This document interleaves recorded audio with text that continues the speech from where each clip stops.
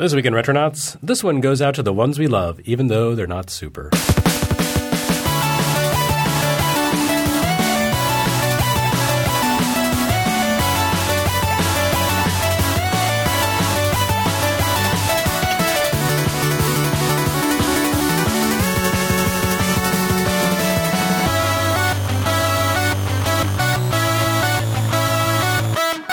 Hi, everyone. Welcome to Retronauts episode whatever the hell. I've lost count. I don't know when this is going up. But you're listening to it now, and that's what's important.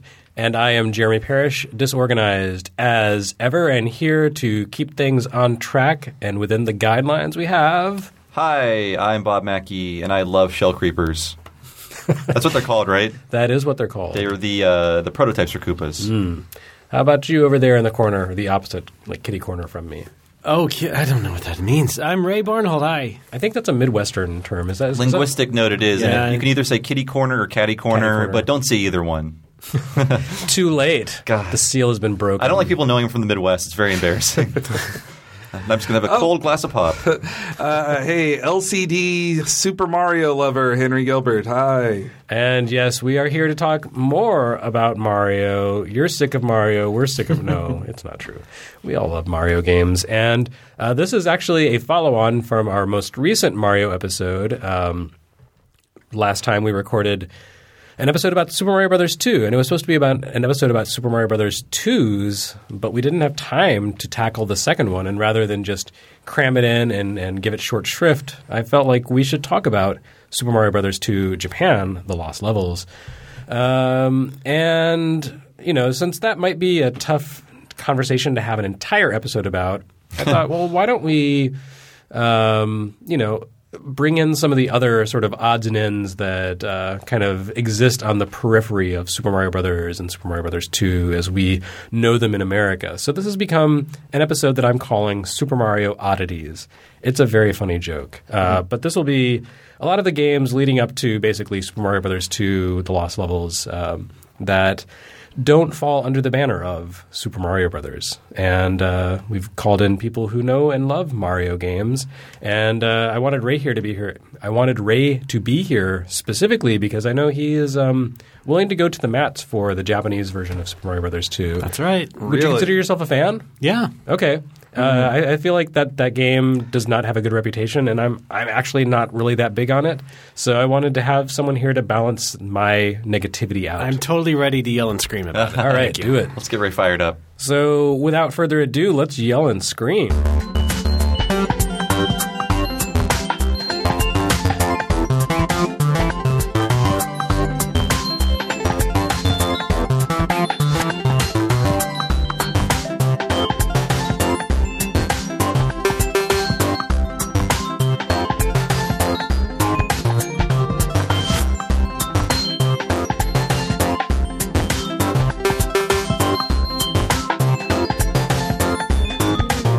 So we're actually going to start with Mario before he was Super. We're going to talk about Mario Brothers, which we've never – I don't know that we've ever really discussed that on Retronauts. And that's kind of weird because it's, you know, as much as we talk about Nintendo games and Mario games, this is kind of a linchpin title. It's very like a keystone almost. Yeah. And a lot of things come out of it.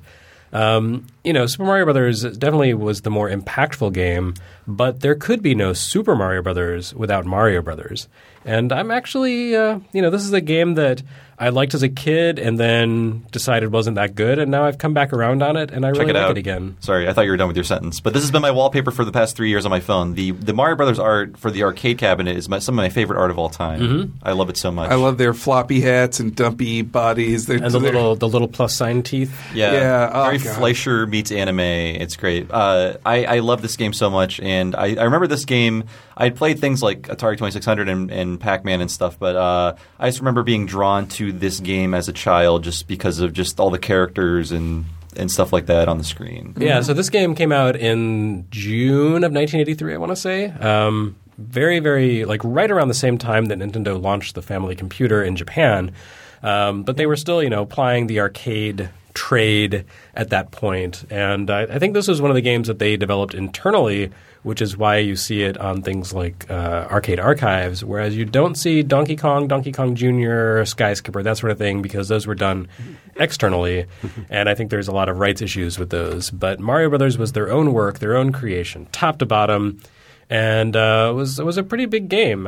It represented a big change for Mario the character, and it represented kind of the establishment of Nintendo's very sort of, I don't know, like their favorite approach to multiplayer gaming, I would say, which is cooperative but also competitive. Like there's room to be helpful and friendly and support the other person, but also room to be a total dick and screw over the other person. Yeah, I especially like how they have – it's like a shared resource thing, that PAL block. It's just this thing that you could both use, but you kind of have to plan to use it together, and it's like a trust exercise almost. And then if you want to just be a dick like, well, I'm just going to use them all at once. Bow, bow, bow. Ha, fuck you. Well, that's not even the biggest way to be a jerk in this game. Like the fact is Mario and Luigi, his newly introduced brother, are vulnerable to the same mechanics that the enemies are vulnerable to, and you can punch the ground under the other player to screw them up, or when they're going in to kick an upside down enemy, you can punch underneath the enemy to flip it right side up. So like you can really be a jerk and totally screw over your friend or rival or sibling, whatever, if you want to. But that's not the ideal way to play. However, it does exist. It doesn't accomplish much. No. Except making people mad. Right. When they put this game into Mario 3 as a mini game, you could steal cards or trade cards from the second player, but no one ever really tinkered with that much. But it was you could play Mario Brothers in Mario 3. That was the first time I played Mario Brothers because my local arcade didn't have it. My local pizza place had DK and DK Jr., but not Mario Brothers. And so only when I tried out the versus mode in Mario Brothers 3 did I get to finally experience it. Then I discovered it at some arcade afterwards. Yeah, actually, I was going to ask when you guys discovered the game. So now I know with Henry, it was in Super Mario Brothers 3. What about you, Ray? I probably rented it for NES. Yep. Okay. And then I think I also saw – I hadn't seen the arcade version before, so I think I only saw that at like Circus in Reno. Okay. During a family trip once.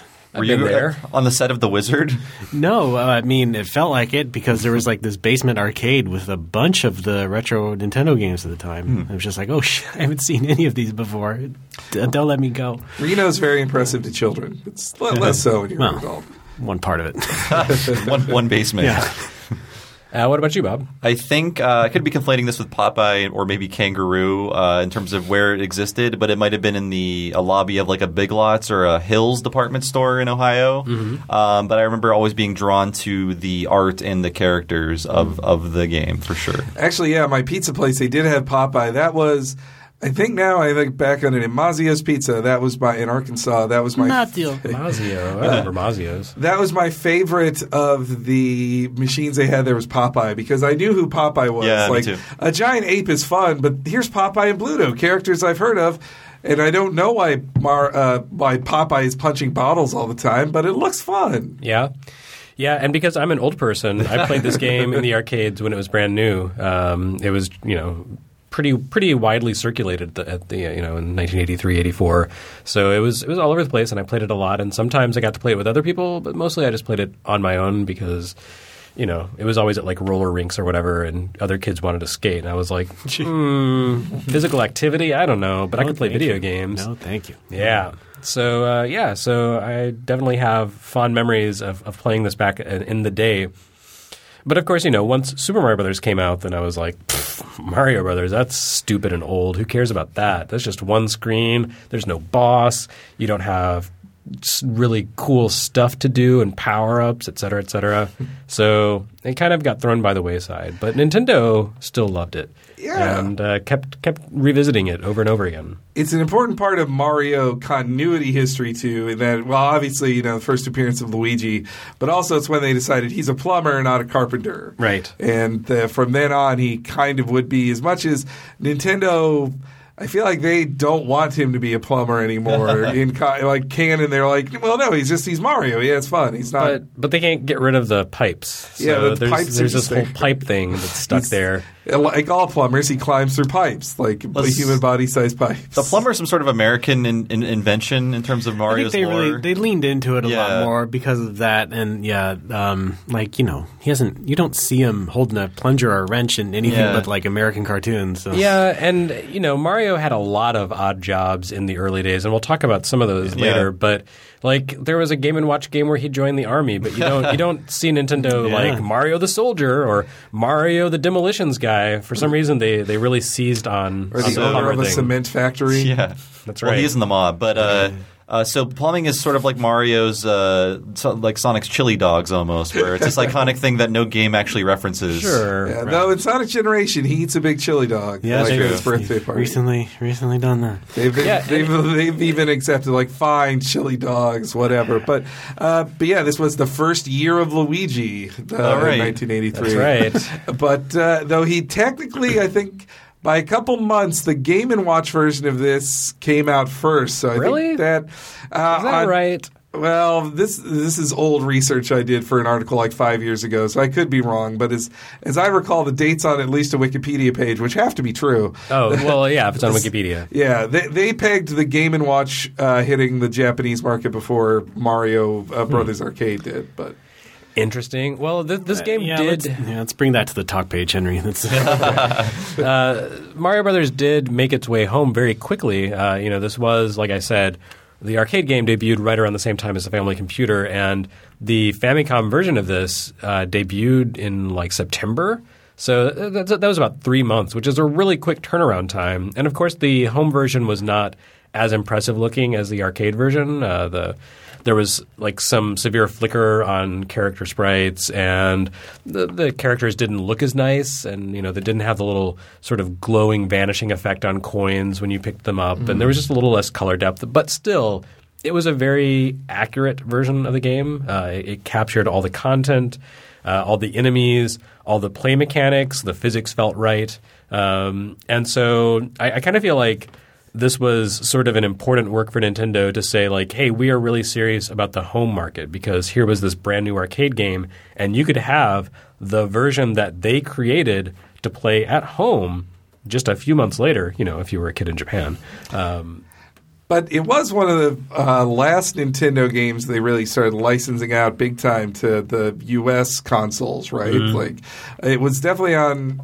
It was on Coleco, was it? It was on Atari. Yeah, 2600. And 5200. Yeah. I think the Atari version is where we get the amazing commercial that references Car 54. Coming up the plumbing for Luigi's in a bind. Giant turtles out to get him, creepy crabs are right behind. Fighter flies, jeepers, yikes, they're all coming out the pipes. Mario, where are you? It's Atari Mario Brothers with Mario from Donkey Kong. That's where it really dug into people's brains, the plumbing thing. That ad, I didn't see that ad when it was new because I was like one or two, but I did buy old comic books that were published in 1983 or 4 that had the back page ad was a comic book version of Mario, Where Are You? The song. Yeah.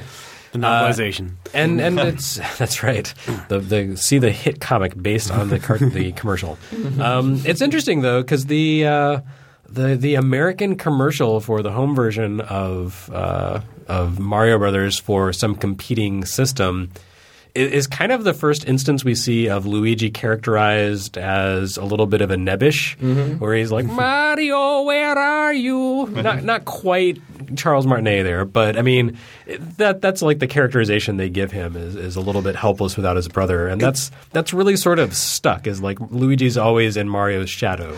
But it's closer to the Lou Albano type voice, though, right? As well, it's more. Because they're Italian, don't you know? Yes, yeah. It's funny on the art for the arcade game. Luigi is the more aggressive one. He's like shaking his fist at monsters while Mario's just sort of like looking in the pipe quizzically.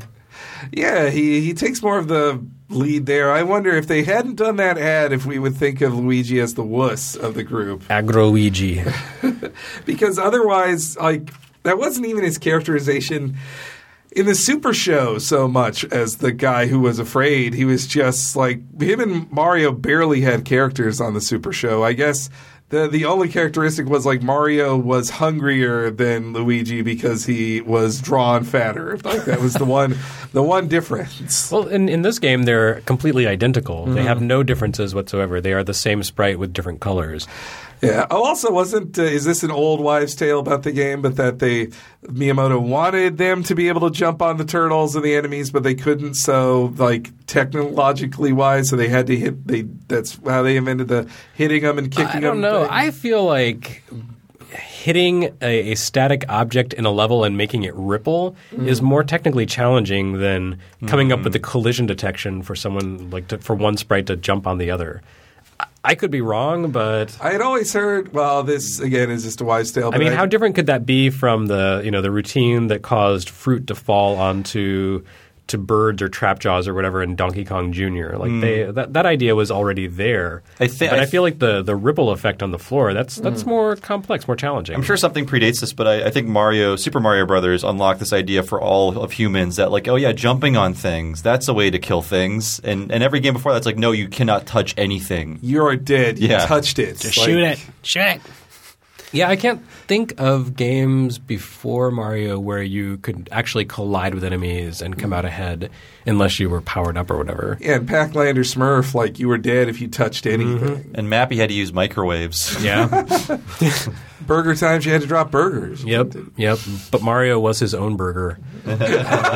So yeah, the play mechanic here, you don't jump on turtles. There are no Goombas. The turtles are called shell creepers. There are fighter flies, which are little hopping flies. They're fun. Shell creeper crabs. You can't jump on anything. Instead, what you do is the enemies come out of pipes and make their way down to the bottom of the screen and basically go into a loop. And to clear out the stage, which is the goal of each level of all enemies, you punch the floor underneath that enemy, and it'll flip the enemy upside down. And there's a little bit of complexity here. Like if you punch directly under the enemy will flip straight up in the air and land on its back. But if you punch adjacent to the enemy, then it'll hit it at an angle and cause it to flip, fly at a 45-degree angle as it flips over. And you can use that to your advantage by hitting the floor between two enemies and causing both of them to flip over. And then once they've flipped over, then they're helpless for like 5 seconds. So you run up and kick them off the side of the stage. But you have to be careful because they will flip over the right way and after a few seconds, and then they become more aggressive and will come after you. Some enemies have to be flipped over twice or hit underneath twice, and so it becomes more complex and it becomes faster and there's more variation. And I think we neglected those ice demons. Slip ice. Yeah, yes. I was about to mention those. And you have to kill those before they infect the entire platforms. Right. Yeah, so they'll come out and they come out of the pipes at the top and slide along the ground. And whenever they come to the center of a platform, the first clear platform that they come to the center of, they'll take anchor and start to spread ice along the entire surface of the platform. But if you punch them from beneath before the platform is completely iced over, you'll prevent that from happening. Ice physics in a game of 1983's vintage is pretty complex. I'm actually surprised there were no ice levels in Super Mario Brothers or ice effects. Yeah, it's interesting because I think I mentioned it in the Super Mario Brothers episode, but people would call certain levels the ice level because they were kind of like a white or light gray palette. But I never read them as ice because you don't slip on them. In Mario Brothers, you had ice and you slipped on it. I think it was placebo effect. They just thought they were slipping. Well, that ice slip ice guy, it's one of my favorite attack items in Smash Brothers as well. Like they're great. You just throw them, you froze the dude, and they go through the stage just the same way. And I don't think this was inspiration for it, but this kind of single screen area where you fight it does remind me of Smash Brothers as well in a similar vein. Yeah, I mean that was pretty much arcade games at the time, yes. and really this has direct precedent in Joust, which was a 1982 game by John Newcomer for Williams, and that was a single screen arena with multi-tiered platforms. And two players could compete at once, cooperate and compete. So, and it even had kind of the same effect where you would affect an enemy and then you would have to follow up with an attack to get rid of it. So I feel like this game must have been somewhat inspired by Joust. There's no way I know it there's wasn't. Nintendo is kind of its own little bubble, but at the time, I find it hard to imagine that they were completely oblivious to the existence of other games. And, Joust was even one of the games that Satoru Iwata and HAL converted to NES to Famicom as part of Nintendo's pitch to Atari, like, please license our console for sale in America and distribute it for us. And that was happening. They were making that pitch in 83, 84. So they had to have been aware of Joust. And that's fine. Like this, they made a much more direct Joust clone a couple of years later in the form of Balloon Fight. But I feel like, they probably saw that style of game and were like, oh, that's a, I like the dynamic there. That's cool. Let's create our own take on it. And they came up with something that was wholly unique. Mm-hmm. And go ahead. It's interesting to see what they didn't keep for the Super version of this game, the Super sequel, in that only the Koopas survived, and you never saw crabs again. You never saw flies again.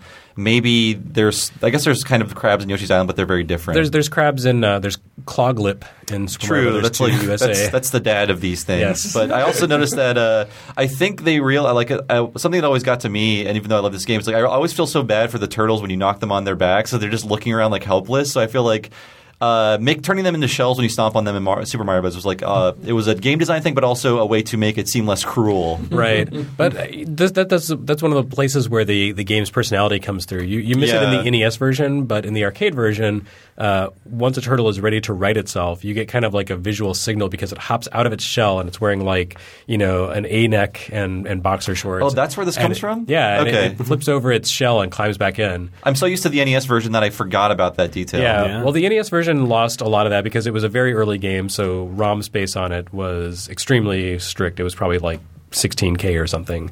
But they did revisit the game for Famicom Disk System, and then that version came out in Europe in like 1992 or 93 or something. It was way later called Mario Brothers Returns. And that was one of the games that they took a lot of their old Famicom, like early day software, and sort of upgraded it for Famicom Disk System, sometimes bringing in versus version arcade upgrades into the remakes.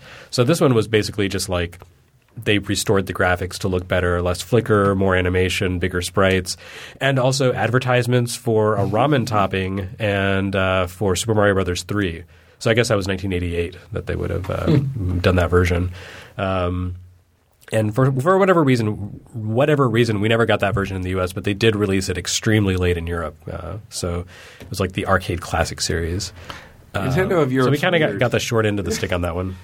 Nintendo of Europe is weird. They release things whenever they feel like, especially then they were just kind of fumbling in the dark in a Sega-controlled continent, so they didn't really know what they were supposed to be doing.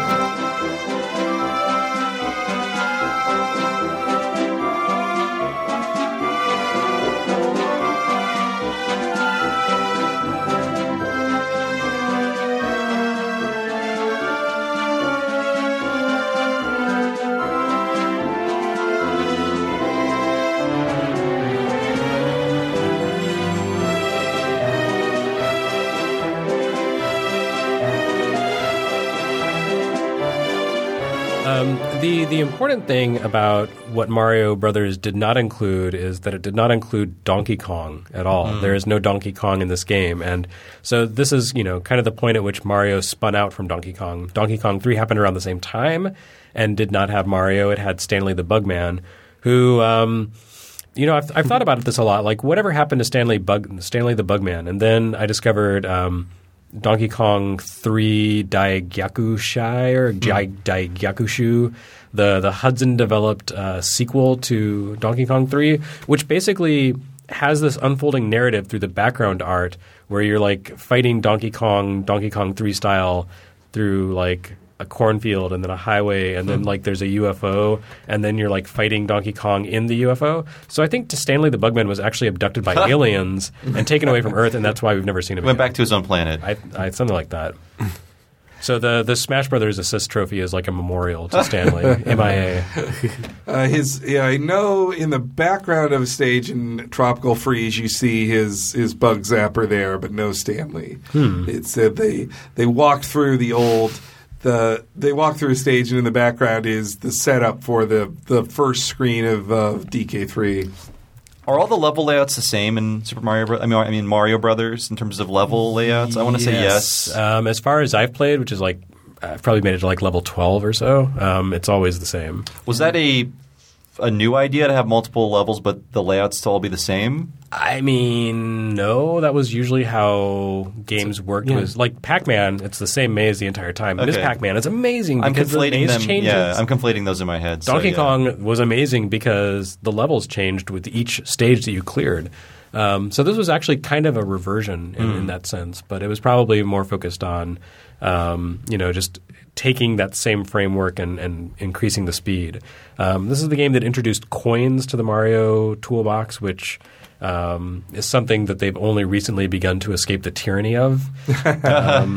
Let's see. It was nice in Odyssey to finally not have to care about coins. Yeah. But I died and lost 10 coins, whatever. What am I going gonna to do? But they look shiny, and they're so cool in Mario Brothers, especially when you get to the bonus stage, and it's like, oh, it's only coins? There's no enemies? I got to get every one of these things. And that's where the competitive element really comes in, because you want to get more coins than the other player, but you also want to clear out the coins entirely. It's a similar rush to getting a star in Super Mario Brothers. Of just like, I've only got so much time, I got to get all I can. Nothing's in my way but me.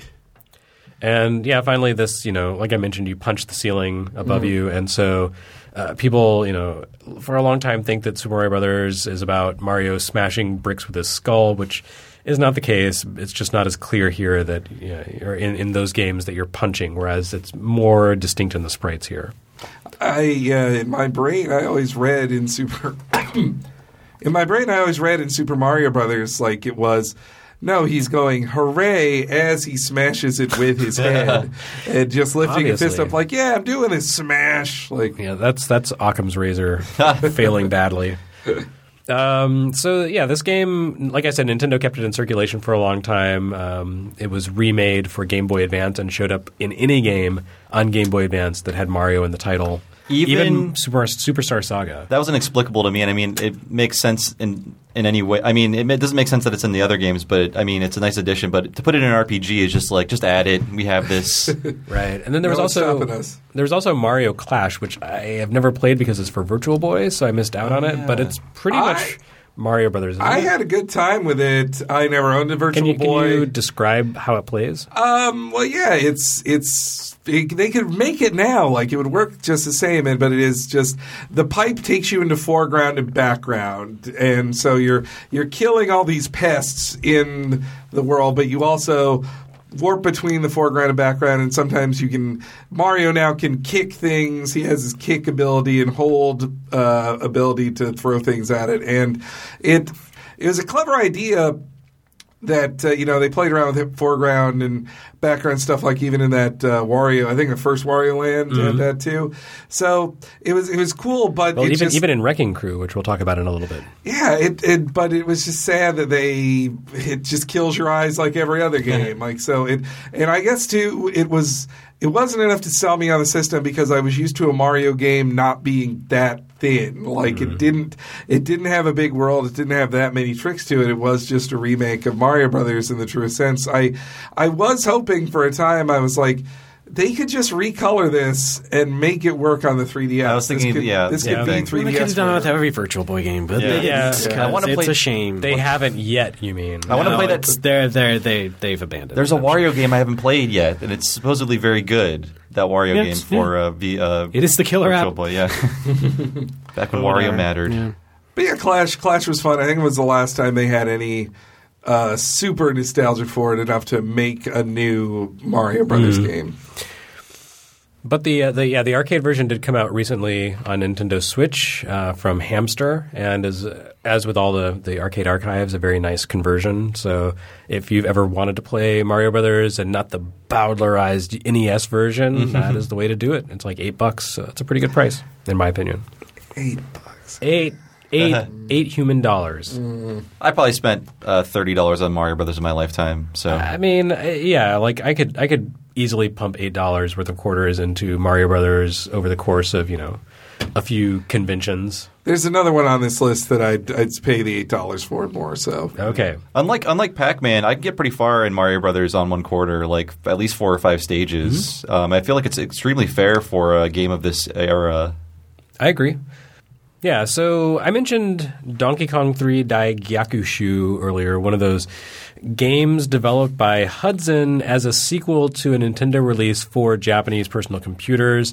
And we have a few of those to talk about, including a direct follow-up to Mario Brothers called Punchball Mario Brothers, which is Mario Brothers, but with this one weird added mechanic. Ray, do you want to talk about this one? Because I feel like this is very much in your wheelhouse. Is it? Just like I haven't actually knowledge played it. of esoteric Hudson games. Well, I mean, you pretty much explained it as much as it needs to be, I think. The only thing about this game is that instead of, adding to it, they just add a projectile weapon called a punch ball, which you might think might bounce around like it does in Super Mario Land, but it doesn't. Right, that was my It just thought. kind of flops in front of Mario, and it's just used as a weapon to kind of hit the enemy. It's like a bocce ball or something. Yeah, exactly. Well, it's interesting because it's a persistent element. It doesn't go away. Yeah. Like you use it, and it's permanently there in the stage. And Mario has one, and if you play 2-player, Luigi has one.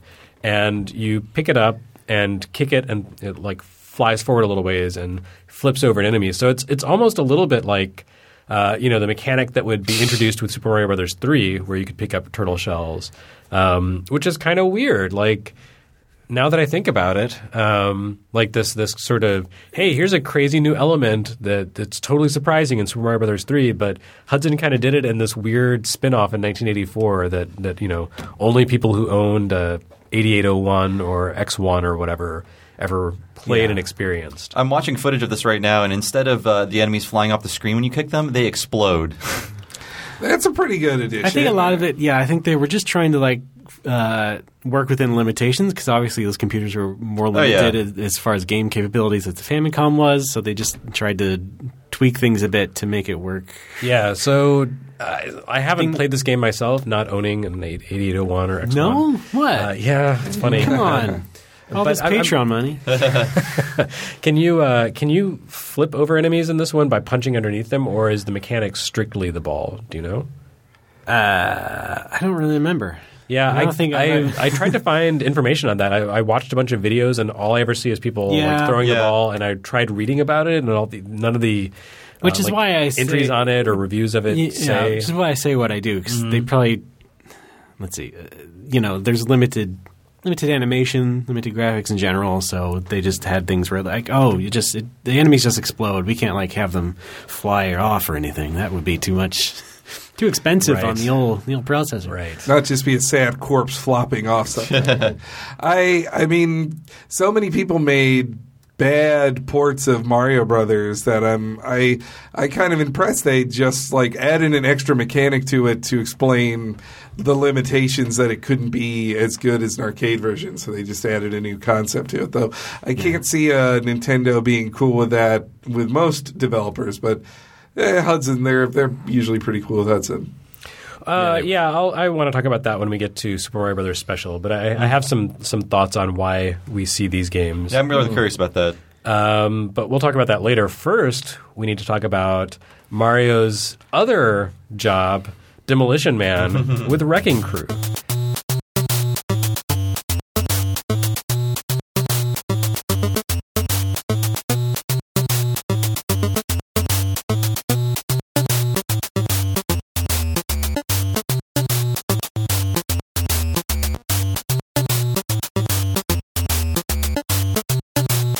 And Wrecking Crew is kind of an interesting game in a lot of ways because it's the last Mario outing before Super Mario Brothers. So that was the game that really defined, this is Mario. This is his universe. This is everything that's around him and everything that he's about.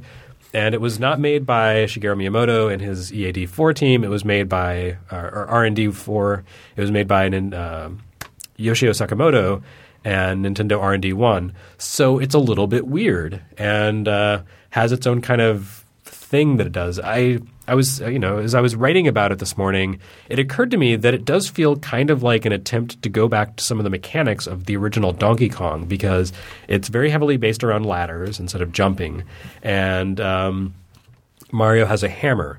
But instead of using the hammer as necessarily a weapon to crush things, it's a permanent tool he uses, and you use it in sort of like a puzzle game, and you're trying to clear out 100 different levels of this terrible construction site of destructible objects. And to clear a stage, you have to clear all the destructible objects on the stage while avoiding enemies and your rival, who is not Luigi. It is the dread Foreman Spike. He's got a beard. He's early Wario. He is, yes. I mean, he's Bluto. It's the closest to actual Bluto he's been bothered with his entire career. Yes, definitely. It's Mario's Dark Shadow, who looks pretty much like self. Mario. Yes, exactly. It's his persona. Wow. He hasn't accepted him yet and to truly defeat him. That's what the door is for. I like to think this game takes place after Donkey Kong in sort of like a post-apocalyptic sort of thing where Mario's civilization decides that they don't want any more guerrilla attacks, so they just knock down all infrastructure to keep that, make sure it never happens again. That's great. I love it. The nuke and pave approach. Yeah. So the way this game works is there are 100 stages, and in each stage, like I said, you have to destroy all the destructible objects. So these construction sites are basically arranged in platforms that scroll up one vertical screen. So it's 2 screens high for pretty much every stage. And there are objects. Some of them take like 1 hit to smash. Some of them take 4 or 5 hits. And then there are indestructible objects that you can't destroy, so you don't have to worry about them. And then there are these doors. And Mario can't do anything himself with the doors. If you hit a door, there's a door there. It's open, okay. But the doors will close after a few seconds. If you happen to hit a door while the monsters that roam the stage, which are like wrenches and eggplants and stuff, of course it's an eggplant. Of course, it's an R&D1 game, so of course it's an eggplant. They will walk into the door and they go to the back side of the stage. And so there's like the foreground where Mario exists, and then the background, which is where Foreman Spike lurks, and also the enemies will go back there. If you send an enemy into the back, then it's basically out of play. It'll still walk around, and you can see it in the background, but it can't hurt Mario. So it's an unusual mechanic, and if you hit a door and open it while an enemy is in the background, it'll walk through the door back into the foreground. Foreman Spike never comes into the foreground that I can remember. He's always lurking in the background and doesn't go through doors. And what he does is basically just tries to dick over Mario. Like he is I almost feel like this was meant to be a 2-player game, and it was just like too complicated for them to handle. So he became like an AI-controlled second player because he is basically like what you experience as the worst case scenario when playing Mario Brothers with someone else. It's like someone who hates you does everything within his power to screw you over, and that's Foreman Spike. That's what he does. He will hit you from the background, and it will knock Mario off his current platform and drop him to the bottom, which doesn't hurt you, but it can keep you from being able to finish the stage. Like if you don't have a way to get back up, like with ladders or whatever, some ladders are destructible, then you have no choice but to reset the level and start over. Ray has his own headcanon, but I have mine, and it is that Mario is a scab, and the workers are on strike, and Spike is a union thug hired to rough him up. I see. That's my headcanon, but I think it could work with Ray's as well. I'm actually surprised that you put the villain in the role of the union here. I thought you were very pro-union. I didn't make the game. Okay. I'm against this. He's saying that Nintendo is very anti-union and thus casting the union as the villain. I true. can see that. I think it's very strange that in '85 they were, at least in the Game & Watch sphere, they were calling things Mario's blank. And so it's just odd that this is not Mario's Mario's Wrecking Crew. It's just Wrecking Crew. I mean, Mario's right there on the cover. You know he's in this. So it's just weird they took away that branding possibility from them, like from a sell point issue. You know, it's very. I mean, Mario looks off to me in this. Just his head is so weird. Like, I think he's got like a hard hat on, but he's off model here. Everything about this game is off model. It's a little odd. There is a sequel that's sort of like a Puyo Puyo style game, which I is have kind tried of fun. playing that, and I do not understand the mechanics of it. I got into it one weird summer where I was playing a lot of weird ROMs. Bummer. Wrecking Crew 98, is that the one you're talking about? Yeah, 98. That's right. But I think like Nintendo could dust off this idea and make a new puzzle game out of it. I feel like there's a lot of unexplored territory with this idea. Yeah, I think some of the puzzle mechanics need to be refined a little bit. There are a lot of situations in which a level just becomes unwinnable, and I feel like if you have to quit by like sacrificing a life, that's not really an ideal puzzle game. No, I think you press select or something and it resets. Yeah. But you lose a life if you do that. Yeah, that's what I don't like. I feel like a cardinal sin of puzzle games. Yeah, I feel like that one element, if they could figure out how to make that work better, it could be good. That's why I couldn't get into that Klonoa Game Boy Advance game. Oh, I do like those a lot though. Sorry. Actually, could you explain what Wrecking Crew 98 to me? Because I've tried to play it like 2 or 3 times and I just bounce off it. I'm like, I don't know what's going on here. It's been a long time since I played it. Ray, wasn't it part of that Nintendo Power, not the magazine, but the marketing campaign? What was this? It was a Satellaview game, wasn't it? Not originally. I don't think so, no. It was like one of those convenience store things they would burn onto a disc for you. So technically it was a cart release. Yeah. Yeah. That's why it's 98. But man, Foreman Spike is a lot hotter in the 98 game. Oh, yeah. Though he has a Wario nose, which again tells you it's R&D. I've never heard anyone express thirst for Foreman Spike before. Well, you're not in my corners of the internet. Sorry. Yeah, Wrecking Crew 98 is like where the levels of the levels of the game they just sort of are turnable on a reel, sort of, and then they're all colored panels and doors instead of the usual. It's sort of like Yoshi's Cookie meets Puyo Puyo, and then you can move the rows, and you can also like break stuff in order to have things drop. It's actually it's complex, but I feel like once you play a few rounds and kind of understand it, you can get into it. I enjoyed it, and again, I feel like they could trot this out and make something else out of it. I think it's that I would blame this not coming back all that much to the same reason, like any Mario game that wasn't under Miyamoto's purview doesn't get returned to all that much. I think aesthetically, Wrecking Crew stuff appeared in Super Mario Maker just because it really fit with the construction aspect, but we didn't get the little wrench dudes or whatever. Yeah, apparently no eggplants. There is a sprite of Foreman Spike in Mario Maker with a mystery mushroom. I just found that out, but other than that, and I mean, Construction Mario on the cover of Mario Maker is that guy could star in a new Wrecking Crew. Mm-hmm. Yeah, he is definitely like the Wrecking Crew 98 They should have called Mario. him Super Mario Maker Making Crew. and of course there's a Wrecking Crew thing in micro games and a WarioWare at some point. But sure. that's just because R&D 1 references every game they ever made, even pitching machines in micro games. Mm-hmm.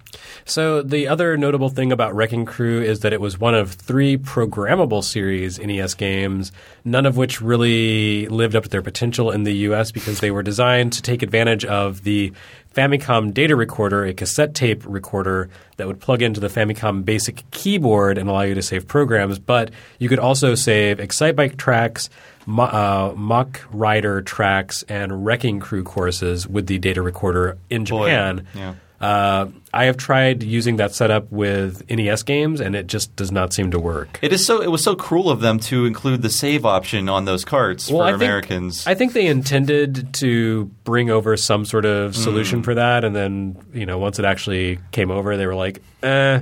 So yeah, if you try to load a stage in Wrecking Crew, you have to reset your system because it just hangs. I think saving does the same thing. Speak. Yeah. No, I think save it sends data, and then once it's done, it'll be like, okay, you're done. But if you load, then it's waiting to hear cassette data, and it just hangs forever.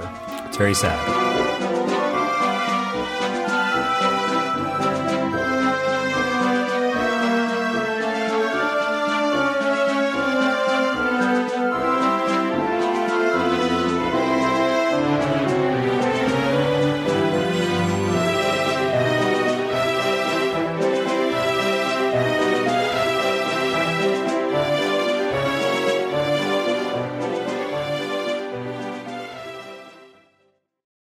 Pluto TV is the leading free streaming television service. Watch more than 100 TV channels and thousands of movies on demand, all for free.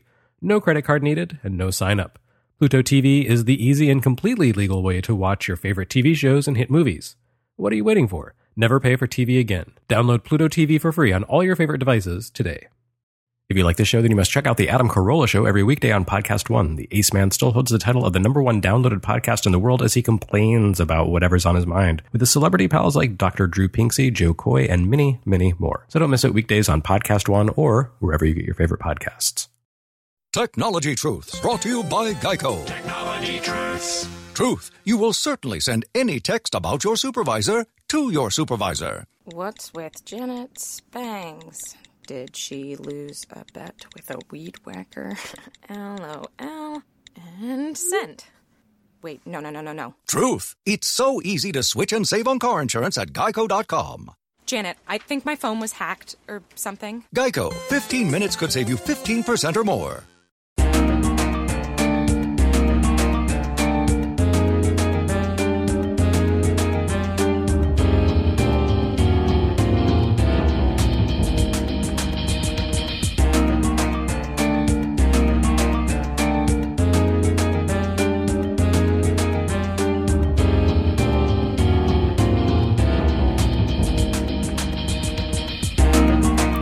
All right, so here we are at the main course, the main event, Super Mario Bros. 2: The Lost Levels, released in June 1986, a mere 9 months after Super Mario Bros. That's a very quick turnaround.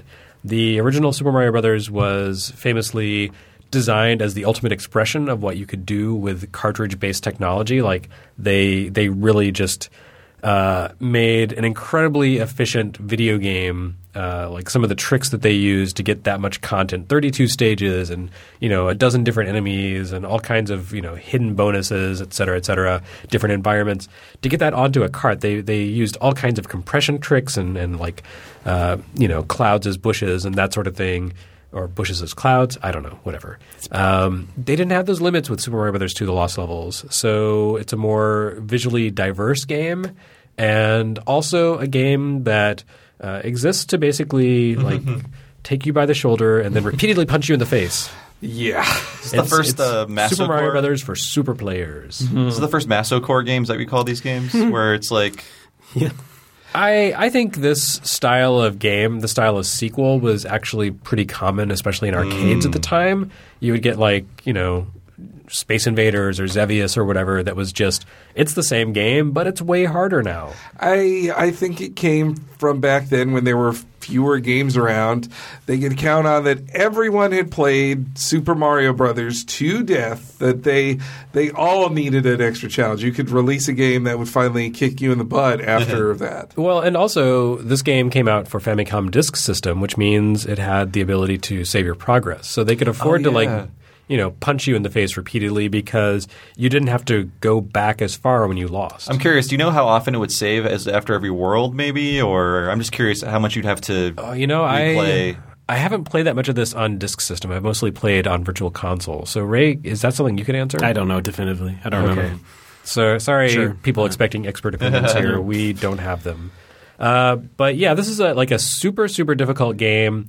Sometimes it's difficult in a way where I'm like, I don't know. It feels a little cruel. Well, a lot of it is give you a like, poison mushroom at the very start of the game, and no, I think that's fine because you like that. I'm totally okay with that because you lose like 5 seconds of progress if you die to that. And what it does is it teaches you like, oh crap, I can't count on anything that I relied on before. Right. Like all the power ups were my friends before. This little mushroom guy, he is not my friend. I have to avoid this one. I think the win stages cross the line for me, and I can't forgive them. So yeah, Ray actually linked to a comment on Reddit when in the notes I said. This game never came to the U.S., or at least not until many years later in a different form, because it was supposedly deemed too difficult, but citation needed. And Ray, being awesome, cited a citation, and that was a Reddit Ask Me Anything with Howard Phillips, who played a role in saying, hey, this game. He advised basically like this is a good U.S. release. This is not. He's like the key source on all this stuff because nobody else is talking. I guess he did not sign an NDA, which is pretty. Yeah. I just think nobody else would remember as well as he would. Right. I mean, he was kind of like a kid who was like super excited to be playing all Nintendo games and offering up insight. Yeah. This was not above a kid, Howard but Lincoln. a young man. Yeah.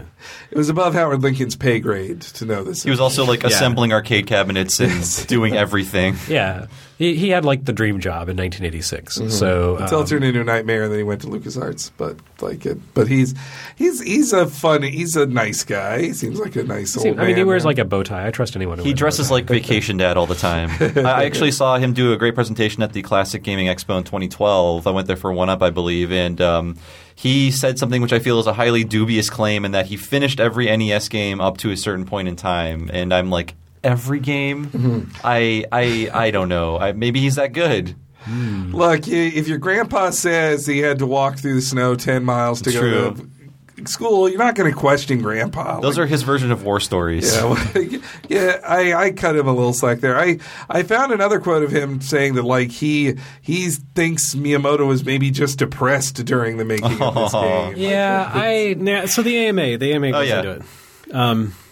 He was Jeremy. What's that? Yeah, I was waiting for you to continue. Oh, I don't remember what I was saying because everyone else talked, and I've lost track. Talk about the Reddit in which he it was found that he actually did think it was too hard or something. Someone said it was too hard, like the wind specifically. Actually, no, that was a comment that someone made. Like, it seems very arbitrary, but it's not. There's like set points in the stage at which the wind will change direction. Yeah. So it is manageable. Like everything in this game, if you take the time to figure it out and understand how it works, it is manageable. It's just a game that throws a lot of stuff at you that shouldn't work, like squid flying through the sky and that sort of thing. Yeah. I never played the Famicom version. Does the Famicom version give you any sort of indication, visual or audio, in terms of the fact that there's wind, or is it just there? It's pretty much just there. Yeah. The last levels, I believe there's like leaves that fly by. Oh, no, there's leaves. I'm sorry. There's still leaves. Yeah, okay. I'm sorry. I was thinking audio only. I was curious. No, it definitely has the leaves. At least they give you that. Yeah. So. I didn't get far enough to get to the win. I played the NES, well, I guess Famicom Mario 2 when they put it out on the Wii. But I didn't get to the win. I didn't play long enough to get to the win. I was like, "Fuck this!" After like two stages. I remember that when Nintendo Power was covering Super Mario All Stars, the contest was finish level D of this game and take a picture of the screen. Like that is the challenge, and there was a big prize for that. Yeah. Yeah. So according to Howard Phillips, 40 days ago, this was recent. Huh? Yeah.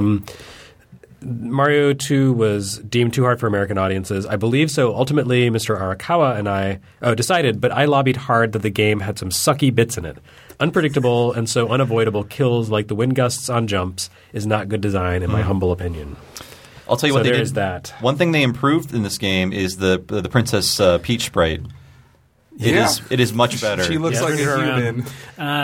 And yet, that's not the one that Nintendo keeps going back to when they make retro references. They always go to like the horrifying, misshapen Super Mario Brothers 1 sprite. I will say it's still not good, but it's not like, what am I looking at? Some kind of cubist nightmare that the first Peach is.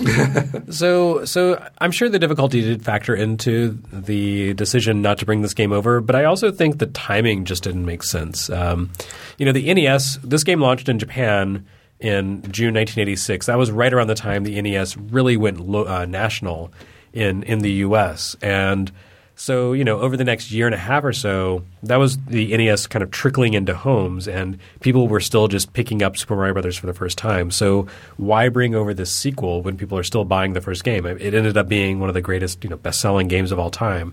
So, once the NES had gained traction, say the end of 1987, 88. I think we talked about this on the Mario 2 episode. Yeah. Like Super Mario Brothers 2 Lost Levels was not that impressive looking, and I think Nintendo wanted to put its best foot forward, so it brought over a better looking and more fair, more congenial game. Mm-hmm. So I feel like this one just lost out to the slow localization of the NES into America. Yeah, it would have just been redundant on the shelves too. I would bet that I wouldn't be surprised if that also informed Arakawa's choice for Nintendo of America not to bring it over. Also, it was released for a peripheral that didn't exist in the U.S., which is kind of an impediment. And we did get Disk System games starting in late 87 with Metroid, Zelda. Like that was summer 87. Yeah, so, but those games had a lot more put into them. Yeah. But Super Mario Brothers 2 is essentially an expansion pack, and that was for discs were much cheaper than carts. So if they had sold this in America for like whatever $40, $50, whatever, probably wouldn't have been exactly the same kind of sensation that the Mario USA would have been. But Ray, why are you a fan of this game? What is it about it that you like crazy? so much? Oh, be nice. That's fair. No, I'm just mostly confused to why people just sort of go to default that it's bad. The sort of narrative that actually it's bad. But I think people just don't understand the couple of contexts that were surrounding it. I think the first thing is a historical context, which is, as we already mentioned sort of already, that, arcade games were sort of changing how video games were thought of in Japan at least, and especially in 83, 84 in the middle of the Famicom boom. So you had games coming out in the arcades like Tower of Jiraga and Pac-Land, which had a little bit more depth to them, a little bit more length. And Jiraga especially had, lots of tricks and secrets to it. Yeah, that was a social experience. As you had these arcade games slowly evolving, that sort of starts to dovetail into the home market, and you have the home developers realizing that, we don't have to just make arcade ports. We don't have to just make these games that are sort of just like escalating repetition, basically. We can add some stuff to it. But then they also took the lesson that, there should be some secrets and trickery to it. And then Nintendo releases the first Super Mario Brothers, and that's like a flashpoint of not just how people are releasing and designing the games after that, but also this flashpoint of you have all these players in this entire country trading mysteries with each other. And so I think after that, you start to see the progression of Mario clones and so on and so forth in a lot of games that basically have mystery in their title coming out for Famicom. Mystery of Atlantis and like Super Xevious, the Mystery of Gamp or whatever. And these games with lots Mystery of Murasame Joe. Mile on Secret Castle. Yep. Things like with a lot of literally hidden stuff in it that you'd probably have to buy the strategy guide for. So then we have Super Mario Brothers 2 coming out at what I pretty much think is the zenith of this trend in the Famicom world, where you have a game that is built upon more secrets and trickery, and like Jeremy said, it is the secondary title of it is Super Mario Brothers for Super Players. So you have Nintendo making this game essentially as a gift for all these kids who have obsessed over Mario 1 for like the past year, basically, and just giving them more to it, and also giving a gift, I guess, to the book publishers to have more source material to make things for.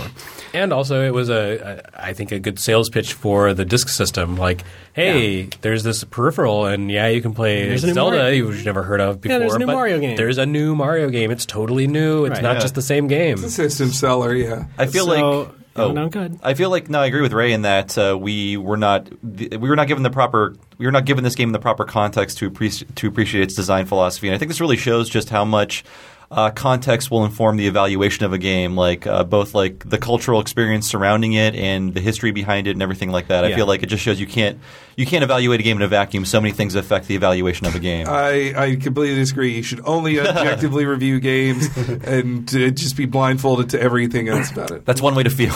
Listen, No, I kid. I am joking. We all know Henry's kidding. Okay, it's okay, Henry. We're all wounded in this room. Yeah, exactly. being in the games press. Exactly. For not being expert enough. That's my first point, though. My second point is just regarding the game itself, in that I think people complain too much about elements of Super Mario Brothers 2 that have now been used or seen or referenced in Mario games in the 30 years since. We have, even in Mario 3, there's very difficult levels. World 7, World 8. In Super Mario World, there's the Star Road and the special stage. Special stages, which are this briefcase full of levels that are like just extra challenges for you, and in fact, one of them spells out in coins, "You are a super player." So it's it's calling back to Super Mario Bros. 2. Then we have the Mario Sunshine block levels and Super Mario Galaxy 2, which again is a whole game full of challenging levels that builds upon the first game, which may not be as challenging. Right. And then after that, also Mario Odyssey and so on and so forth, up to Mario Maker, which is again headed by Tezuka, much like Super Mario Bros. 2 was. And it's just like now the guy who probably has the most intuitive knowledge of how to make a Mario level is letting you make them. And guess what? All you're doing is making a bunch of hard-ass levels. That's true. For you and your hardcore buddies. That's not what their dream was with Mario Maker, but it's just how it turned out. Yeah, I mean, with Mario Maker, unless you were given levels that were curated, it was either something a child made in like 3 minutes or a level designed to like just shove bamboo under your fingernails. Yeah. So it's this duality of, I like having a good Mario game with lots of challenging levels, but not if it's too mean, like Super Mario Bros. A lot of levels. I mean, I think one sort of point to balance that out is that the games you cited, almost all of them build up to that level of challenge, whereas Super Mario Bros. 2 Lost Levels is balls hard from the very start. Like you kick off the game and you're like, wow, I just got shredded. What the hell? Whereas the other games, you're talking about like World 7 and 8 of Super Mario Bros. 3 or the Star Road of Super Mario World. Like you build up to that. This game is just like, it's full throttle from the start. It reminds me too of like Super Meat Boy. If you started just with the Dark World and Super Meat Boy, like that was World 1 of it. It's I can't. It's tough for me when looking back on Mario to like I can't separate my feelings from it at the time I experienced it, which was the All-Stars version. And when I played that, I was like, I don't like this. This makes me unhappy playing it. And maybe it too was it.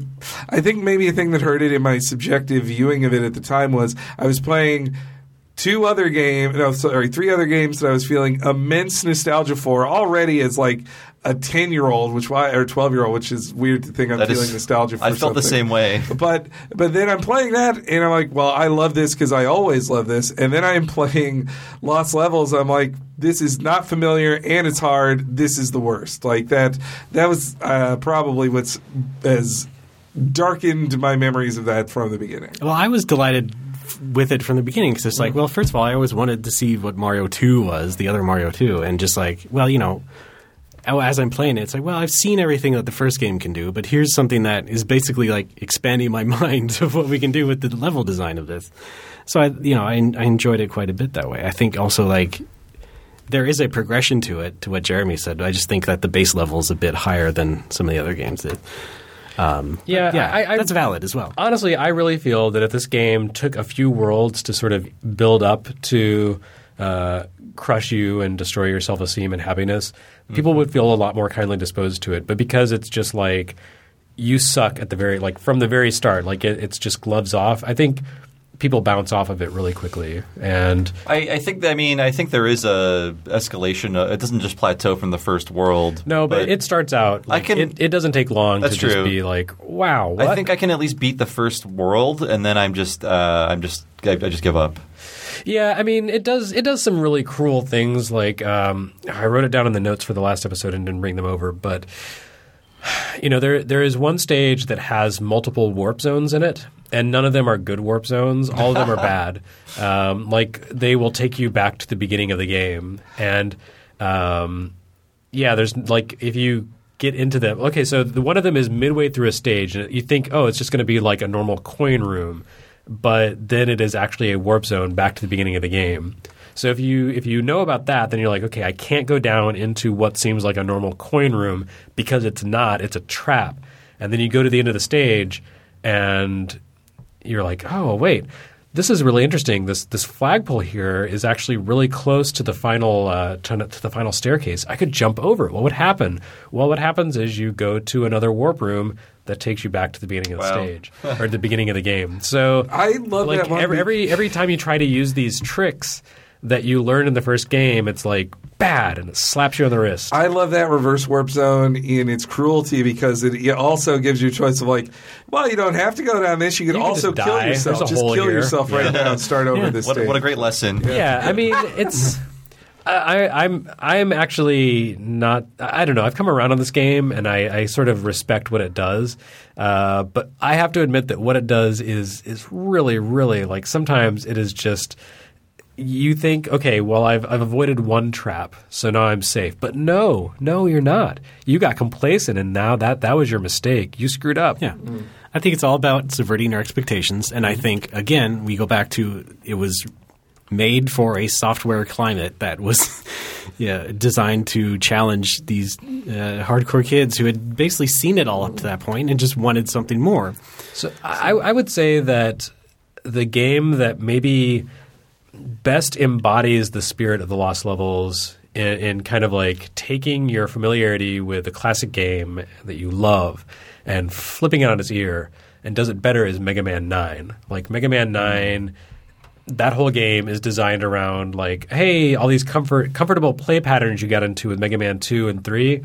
No, you can't do that anymore. You are right. I do think Mega Man 9 bad is idea. I do think that game is way too hard. Oh, I love it though. Like I do like because it. I guess because I have so much love for Mega Man 2.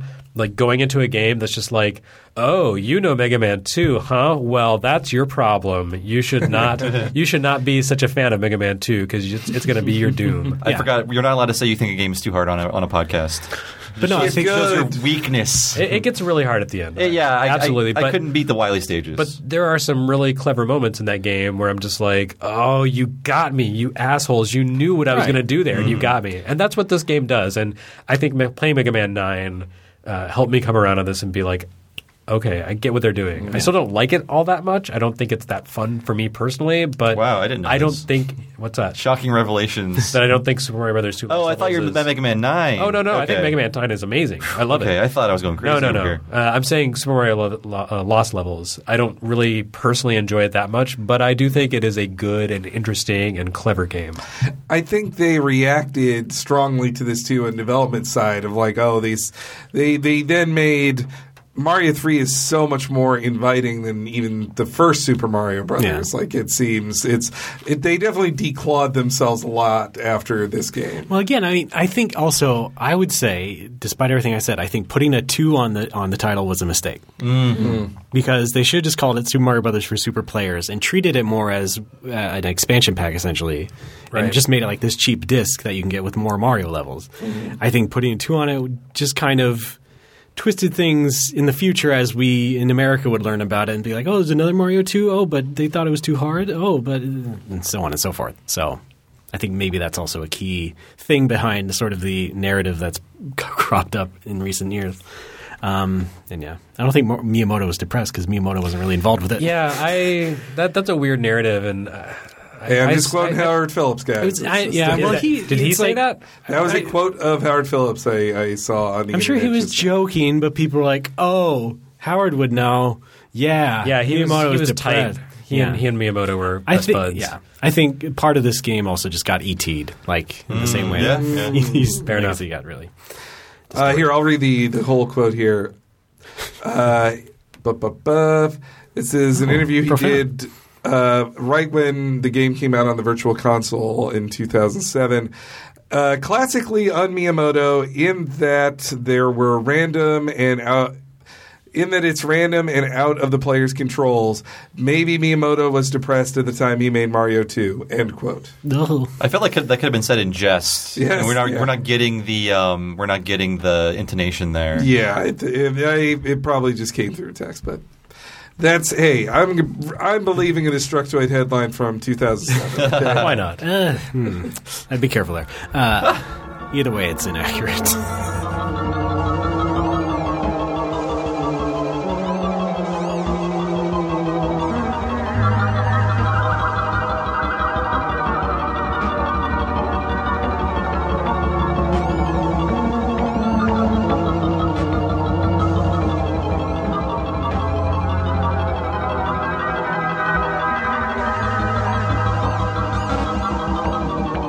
All right, so what haven't we talked about with Super Mario Brothers 2: The Lost Levels? We haven't talked about the bonus stages at the end of the game where there's a whole lot of extra levels. The game is 32 levels long, 32 grueling, punishingly cruel levels, and then there's a whole bunch of bonus levels that are actually much crueler. And I am not going to lie, I have not played those levels because I am not good enough. I am not a super player.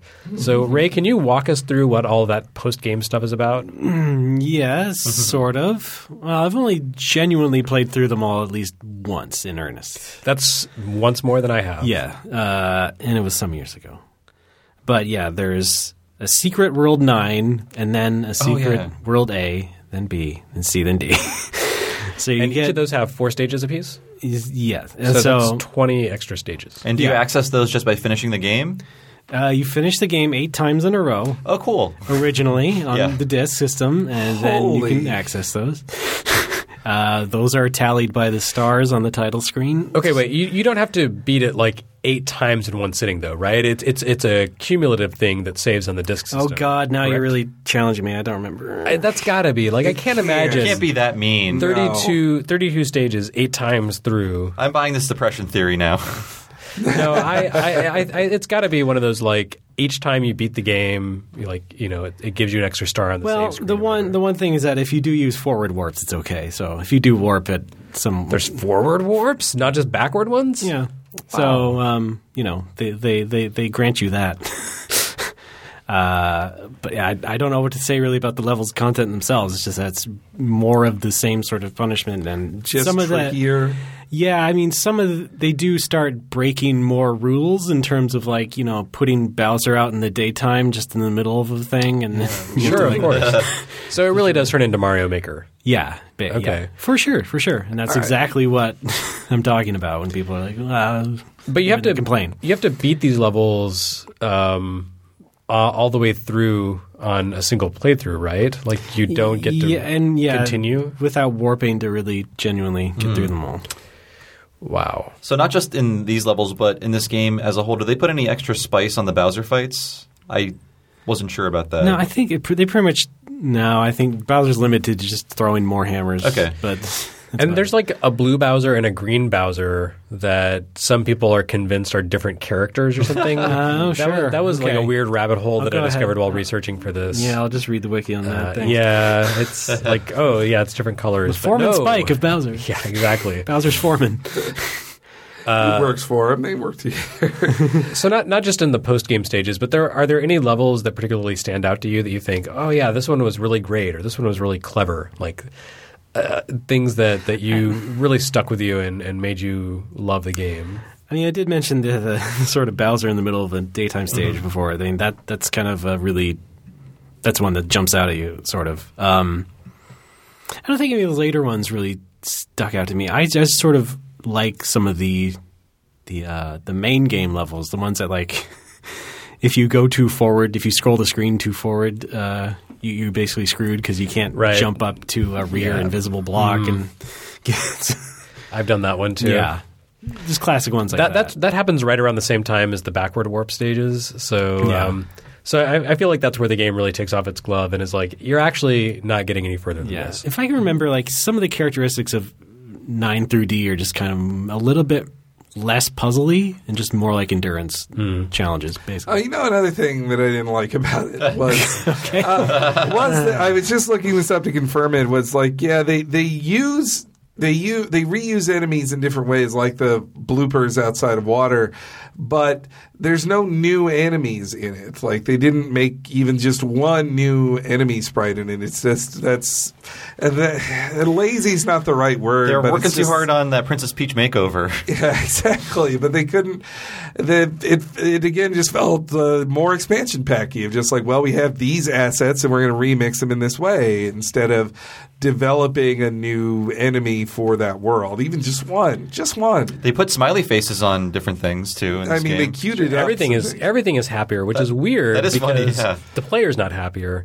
So it's like there's a certain level of sadism baked into the universe here. Yeah. I guess my argument to that would be just like, well, again, they are just like working with what they've already established and just giving people more of the same set of tools, but just sort of tweaking things a different way. Well, they did tweak all the background graphics. Yeah. Like, there's more depth to the visuals. A lot of the tile graphics are changed and improved. And of course, there's the red piranha plants. That's technically a new enemy. So I stand corrected. Yeah. They're the ones who don't hide in their pipes if you're close to the pipes? Yeah. Yeah, I thought so. They'll walk off the edge of a pipe when they come to. Well, and Ouija does play a little differently in this one. Oh, that's true. Yeah, we didn't talk about mention that. Luigi. Yeah. I mean, it's not two-player, so it's a singular challenge for a single super player who wants to either try traditional Mario physics or Luigi's special brand of physics. They're a little bit more slidey. Sauce. Speaking of ice physics. Yeah. So what is different about Luigi here? He jumps a little higher. He's a little floatier. Yeah, and a little bit slidier. So yeah, basically looser. He's a bit loosey goosey. Kind of similar to how he plays in USA, then, I guess. Similar, yeah. I mean, in as much as the fact that, we want to establish Luigi as a different character with it. Light in the loafers, as they Is that true? I don't know about that. Howard Phillips, everybody. He said. Okay, we mentioned that this did not come to the U.S. on NES. It didn't?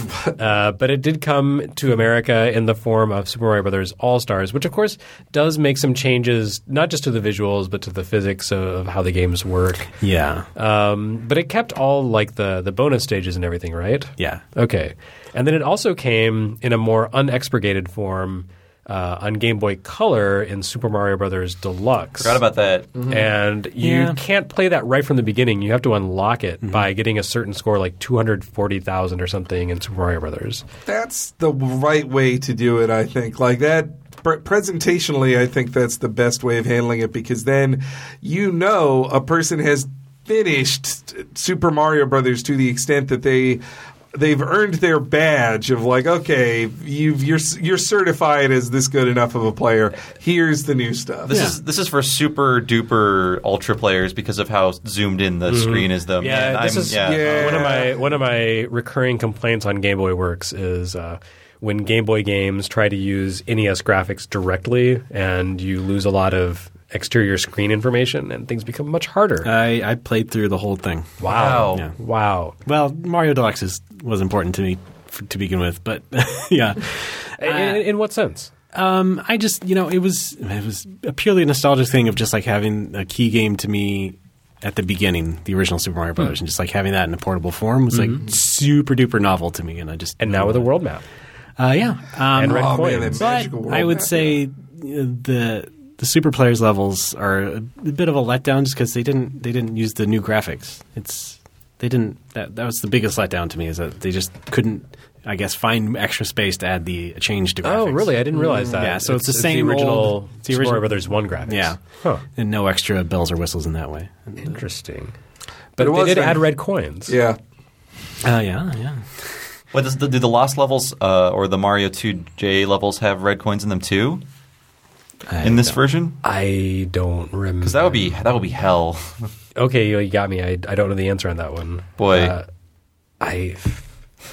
I didn't think about that. It's not important, but I just I remember red coins, and I don't remember where I remember the red coins from. They're not necessary, but having a zoomed-in screen and that extra red coin objective would make this like the ultimate exercise in Mario expertise, like in someone playing this and getting through it. I remember collecting all the red coins. I just don't remember if they were all in the Lost levels. Right. Sorry about that, folks. We're lame. Well, we can always edit it out. Yeah. Try it.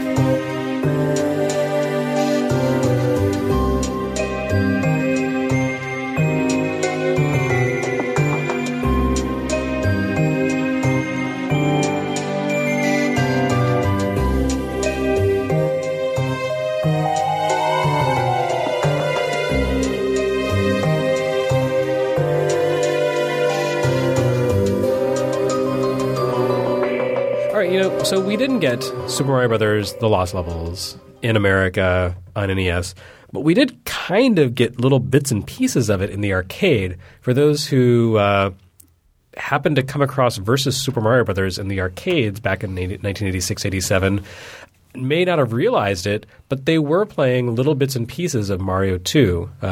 So Super Mario Brothers, or Versus Super Mario Brothers, came out as part of the Versus series that Nintendo created for arcade counterparts with some upgrades to its Famicom and NES games. And in the case of versus Super Mario Brothers, instead of adding new mechanics and that sort of thing, what they did was they tweaked the arrangement of the NES game. So they took out some of the easier stages and pushed some of the harder stages forward in the game. So, stages like Worlds 2-2 and 2-3 are basically repeated later in the game, 7-2 and 7-3, but with more enemies, more challenges. So what they did was they took out a bunch of those early stages that were kind of toothless and easy, and they pushed the harder versions of them forward. And then in those slots where you suddenly had level spaces freed up, they took some stages from Super Mario Bros. 2, which was available in Japan around the same time, and mixed those in. So versus Super Mario Brothers is this kind of weird, not a remix. I guess it's a remix, but it's not like a remix. It's not like a half and half game. It's mostly Super Mario Brothers, but there are these stages from the other game in there. So it's a really interesting kind of halfway rendition of the game. Well, because they got to get more quarters out of you, right? Like if they take it too easy on you, you're playing too long without the quarters. I did play this one because my local Applebee's had it, and then we'd go out for a family dinner at old Applebee's. I played it a couple times and was just in shock of like, well, wait, the thing I always do in 1-1 isn't here. Right. What's it? It felt like a finger was missing or something. Yeah, well, I thought that was a me problem. I was like, this game is way harder than the Mario I've played at my friend's house, and like he showed me all these tricks, and none of them seem to work, and I don't understand. But yeah, it takes out a lot of the invisible mushrooms. It takes out all the one-up mushrooms. It takes out a lot of the power-ups. It takes out the ability to do the minus world. It takes out the ability to do the infinite lives trick with the turtle in 3-1. Like it just changes a lot of things to make it harder. The countdown has been shortened in most stages. It's just like, the arcade version of Super Mario Brothers. Super Mario Brothers was a game created for home consoles, so it does go kind of easy on players. It's challenging, but it's manageable. Whereas, arcade games around the same time, stuff like Ghost and Goblins, where it was just like, okay, you've had your 3 minutes, now give us another quarter. And that's the philosophy that they infused into versus Super Mario Brothers. I played a bit of this at my local arcade growing up, and it did feel weird. I think I really ultimately could not get over playing this game with a joystick because of how comfortable it felt to especially just hold in B. The stubby Nintendo joysticks that they had on their cabinets. But yeah, I would notice a lot of things like, instead of the tinier tweaks were like, instead of a Goomba here, it's a Koopa. Instead of a Koopa, it's a Buzzy Beetle. They would just like put the harder enemies in instead of the easier ones. Yeah, it's kind of like the second playthrough of Super Mario Brothers. After you beat the Bowser and 8-4 the first time, you can play it again, and like Buzzy Beetles have replaced Goombas and that sort of thing. Yeah. It feels a little bit like that. It's not quite that extreme, but I had no idea though that they added in 2J levels to this game because I only played like the first 3 levels of versus Super Mario Brothers, and I assumed it was all just like swapped around enemies. No, there are some substantial changes and additions, and everyone can play it for themselves very easily now because the game is on Switch Arcade Archives thanks to Hamster. And it is one of the top-selling eShop games, but I don't think people really know what it is. Yeah. What have I gotten myself into? I think that's really smart of Nintendo that they know – well, maybe they just stumbled into this, but they can rest assured that when Super Mario Brothers – for real comes to the Switch, that will sell quite a lot. So why not give people a weird-ass version of it first to then sell all of those copies, sell a shitload of those for people who are jonesing for Mario. Yeah. And I am not going to commit myself to this game fully until Hori's Ursat's Joy-Con comes out where I can play with a proper D-pad. I feel like that's the way God intended for me to really play versus Super Mario Brothers. And until that can happen, I mean, there is the Pro Controller, but I want to play it in a handheld format. I did, but I bought this one over the holiday break because I brought the Switch to my mom's place to show it off. We ended up just playing Jackbox Party Pack the most. But, but when we wanted to play an old game, I was like, well, we could play sort of Super Mario because it brought us Super Mario especially has a real special place in my heart with my mom because – I begged and begged and begged for an NES, and I got it. But when we got it, she played Super Mario Brothers at least as much as I did, if not more, because she didn't have bedtime. She could stay up and play it all night. And so it was fun to play, 30 years later, 33 years later, Jesus, playing Super Mario with my mom again, even if it was Versus was all I could download. But one last thing I'll say about it is that I only played it a tiny bit at Applebee's as a kid, because then once I realized the tricks to it, I was like, well, I'll just go over to the Play Choice stand and play RBI or something else, for 3 innings, and then I need to beg for another quarter.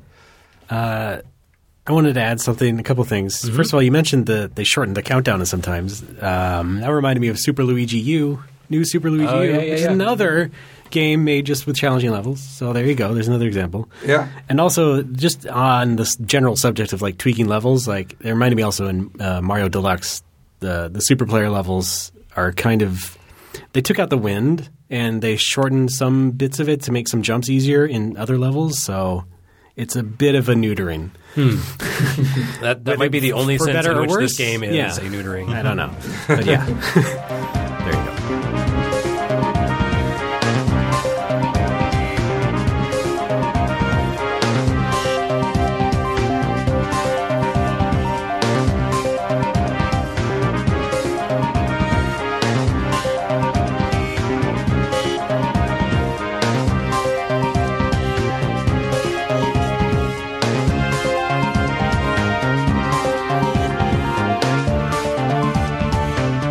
So we didn't get Mario 2 in America. We did get Versus Super Mario Brothers. But we didn't get another game, which was Super Mario Brothers Special. But then again, I don't think most people played this one. This was another one of those Hudson games. It came out around the same time as Mario 2 for Famicom Disk System. This game came out for PC 8801 again, and I think Sharp X1. And yeah, it's one of those Hudson joints where you're like, oh, it's the Nintendo game, but everything's off and weird. And I discovered this game thanks to Ray, actually, back at 1UP. And so I think I will let you talk about this one. Yeah. When I think of oddball, esoteric Hudson games that are very interesting and a little confusing, I think of you. I feel like that's something you have a fondness for, or at least a lot of knowledge of. Well, thank you. I guess I'll say, how Super Mario Brothers is known for its horizontal scrolling. Super Mario Brothers Special has none of that. It is wow. It is a screen flipper, basically. You go to the edge of the screen, and there's the rest of the level. And this was not unheard of. There were a few other games that had this effect, this terrible handicap thrust upon them, such as Adventure Island for Sega SG-1000. Yeah. Like that. Wow, that's a rough one. So, I mean, this was a common problem, I think, not just these computers, but also computers over here, IBM PC standards, which basically had to have scrolling completely hacked in years after these platforms were invented. So, I mean, it's, again, just Hudson trying to work within limitations, but also deliver a Mario game with completely new levels. Some of them might be as punishing as some of the lost levels, not just entirely because of the lack of scrolling, but just they're kind of trying to puzzle things out, and it's also made by people who are not at Nintendo, so they don't really know. I don't know what colors they had access to, but they chose the worst ones because this hurts to look at this game. Yellow Mario's Adventure in Orange Land? Yeah. That's basically it. Ice for I guess people that want to go blind. They probably had access to 6 or 8 colors, so I'm sure they did their best. The game looks pretty. I mean, colors aside, it looks pretty much like Nintendo's visual design. Mm-hmm. But not having played it myself, but just looking at it, the physics seem off. The way turtles fall, it's a weird arc that isn't like Super Mario Brothers. It's like.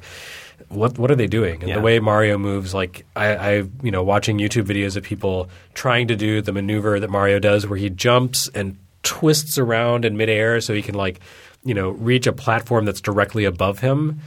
You just can't do that here. Yeah. So I feel like they did their best and it wasn't good enough. But they compensated by throwing in some stuff that wasn't in Super Mario Brothers. And the further you get into the game, the weirder things start to be. Because after a while it's it's Super Mario Brothers, but here's elements from Mario Brothers, and now here's some elements from Donkey Kong. So like the point at which you are in Bowser's castle and you need to go up the staircase and there's barrels falling down the staircase and a question block, and you hit the question block and a hammer comes out.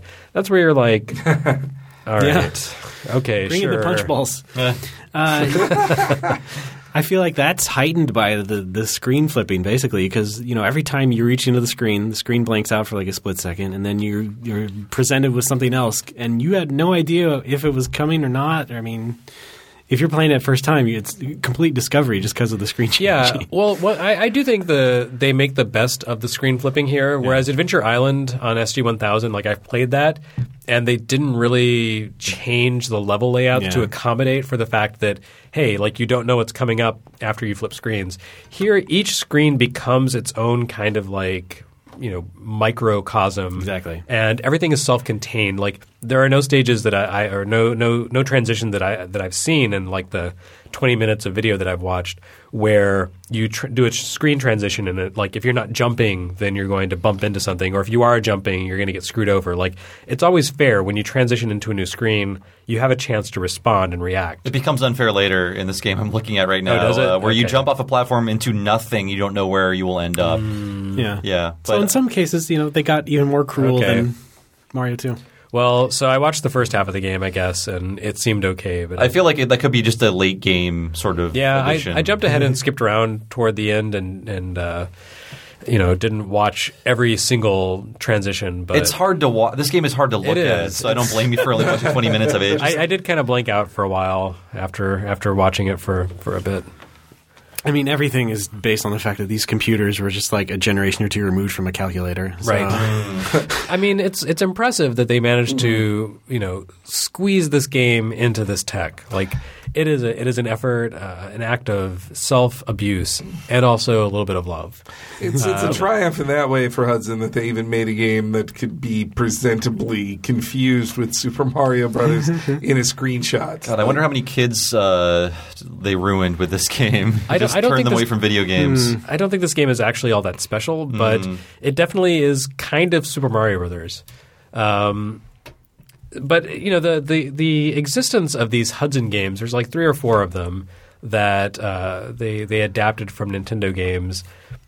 Like they're just strange that they existed, and Nintendo by this point, this was 1986, so Nintendo was pretty much all in on Famicom, NES. And they weren't licensing stuff. But then Hudson was still making these games. So it makes me wonder, like, did Hudson have a special exception because they supported the Famicom really early on? And in a lot of ways, Nintendo owed some of the success of the Famicom in the early days to the work of Hudson. Games like Lode Runner and Nuts and Milk, I don't know. Well, they also made the software for Family Basic. So that was the tightest they probably ever got. Okay, right. And forgot about that. Yes, or it could be a business deal was made over drinks and one person didn't remember. Sure, maybe. It was a more informal time. You hear stories of Yamauchi's capriciousness in making decisions. Sometimes it could have just been a golfing buddy or whatever. It's the bubble. Anything is possible. Yeah. Well, I think it's interesting that Nintendo was okay with this terrible butchery of Super Mario Brothers, but then a few years later when id came to them and were like, look, we put Super Mario Brothers 3 on a PC, let us make this game for you and publish it, and you're going to be rich, it's going to be crazy. And Nintendo said no. Like that does kind of speak to I think how the company clamped down by that point, because you started to see less and less American-designed weird Mario paraphernalia, merchandise at that point. But I also wonder how much of that is just about relationships, because Nintendo and Hudson were tight, whereas Nintendo probably saw id come to them and were like, who are these people? Like, we don't know them. We don't have a relationship. Nobody's from Texas. Like, telling them they made a game. I mean, Japanese business is so heavily predicated on relationships and trust and getting to know people and building that bond over time. So I could see where, Hudson built that with them, whereas id did something that was, I think, in a lot of ways more impressive than what Hudson did here, and brought it to Nintendo and probably could have made Nintendo a lot of money on the PC market. But Nintendo was like, who are you Texans? What's up? Well, and for Nintendo, like they do make a lot of money. So it is weird to think of somebody just leaving millions and millions of dollars on the table, but for them it's just like, we've got money. Or also maybe at the time they were thinking, well, we've got a deal going with Phillips or whatever to put this somewhere else. So you Texans are getting in the way of this shit. Yeah, Nintendo is always happy to turn away monies as long as they do so on their own terms. So this was, it was them saying no on our terms. Like, this is going to be, how we do things. Philips was them saying no to Sony and sticking with their own terms, even though it was, the outcome was terrible there, just awful. I mean, PlayStation's great, but the CDI games, not so much. PlayStation doesn't have Hotel Mario, does it? No, it doesn't. And we're going to have ourselves a Hotel Mario episode one of these days. Mario checks in, but he doesn't check out. Anyway, so I like that. Super Mario Brothers special, weird little game.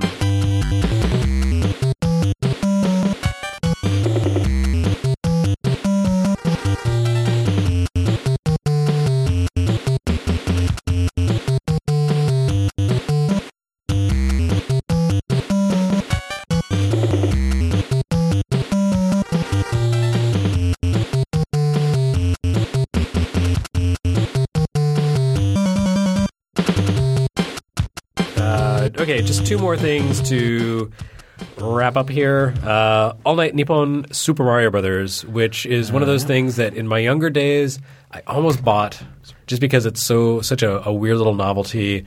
But I think at this point I have more financial responsibilities and the game has gone up in price a lot. So it's not really something that I'm tempted by anymore.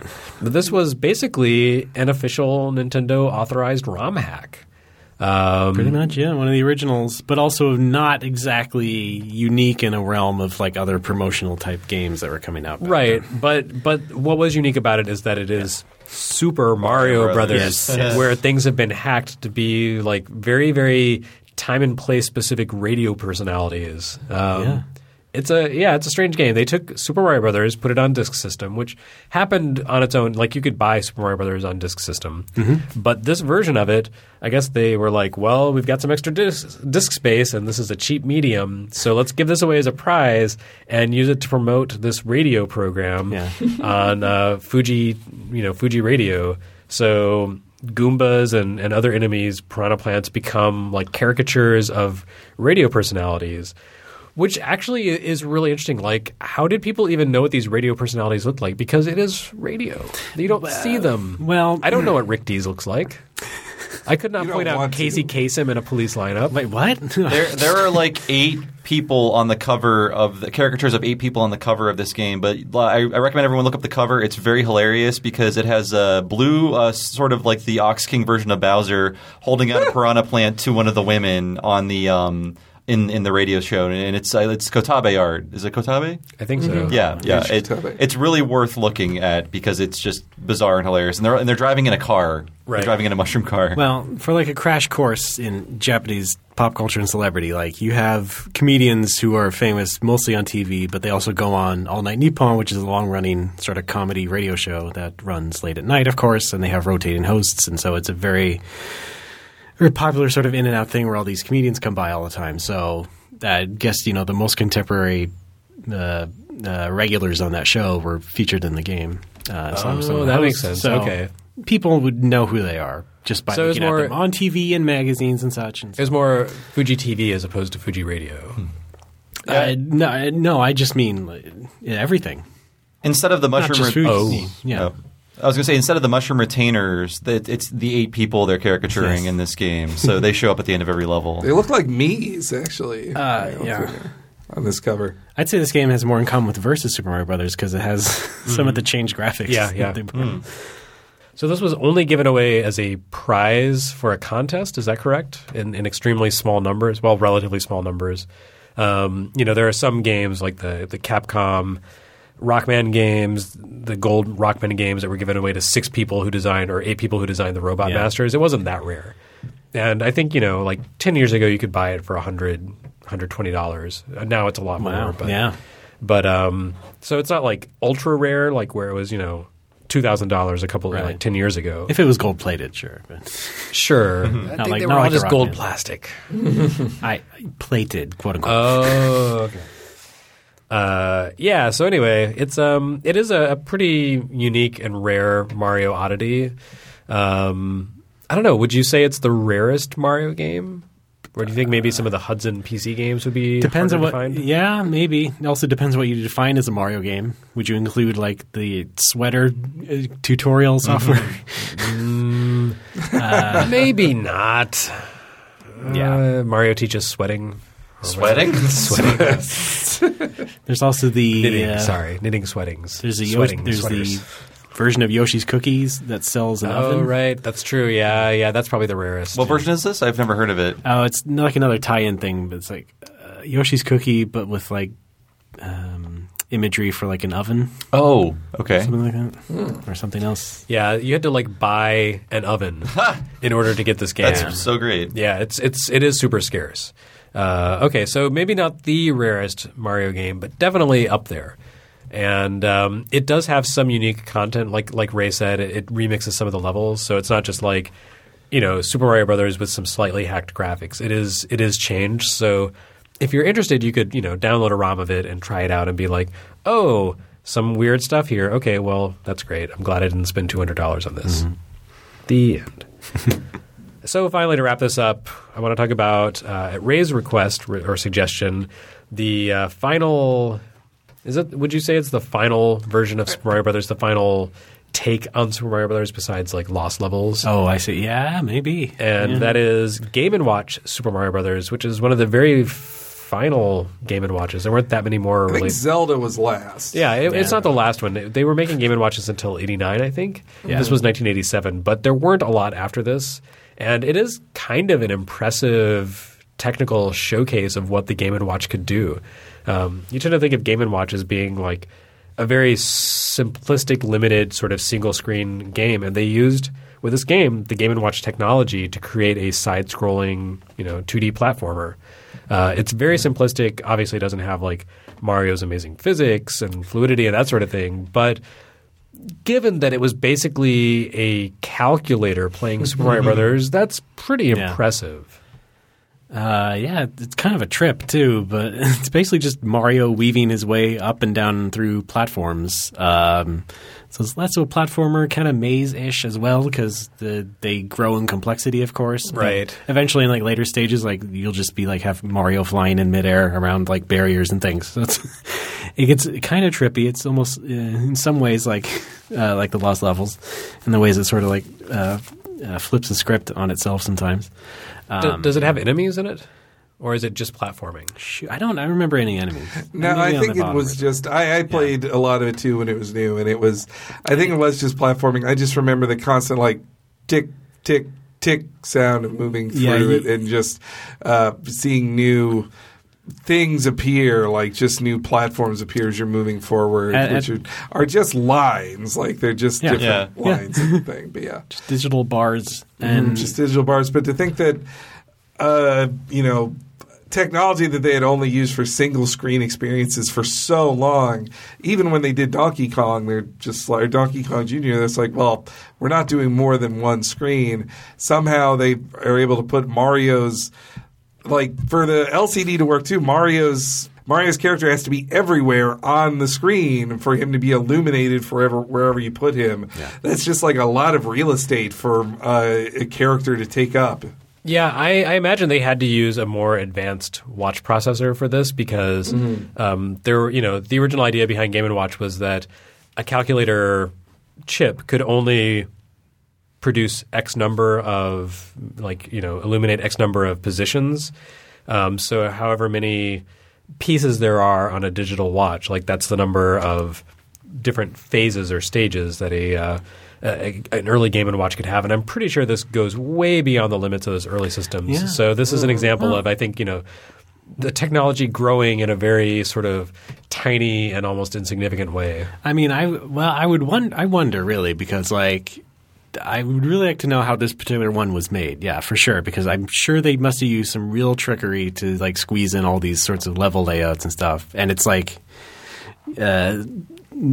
almost a decade's worth of like experience making these Game & Watch games. So you had these guys. I don't know. Who knows what they could have figured out by then?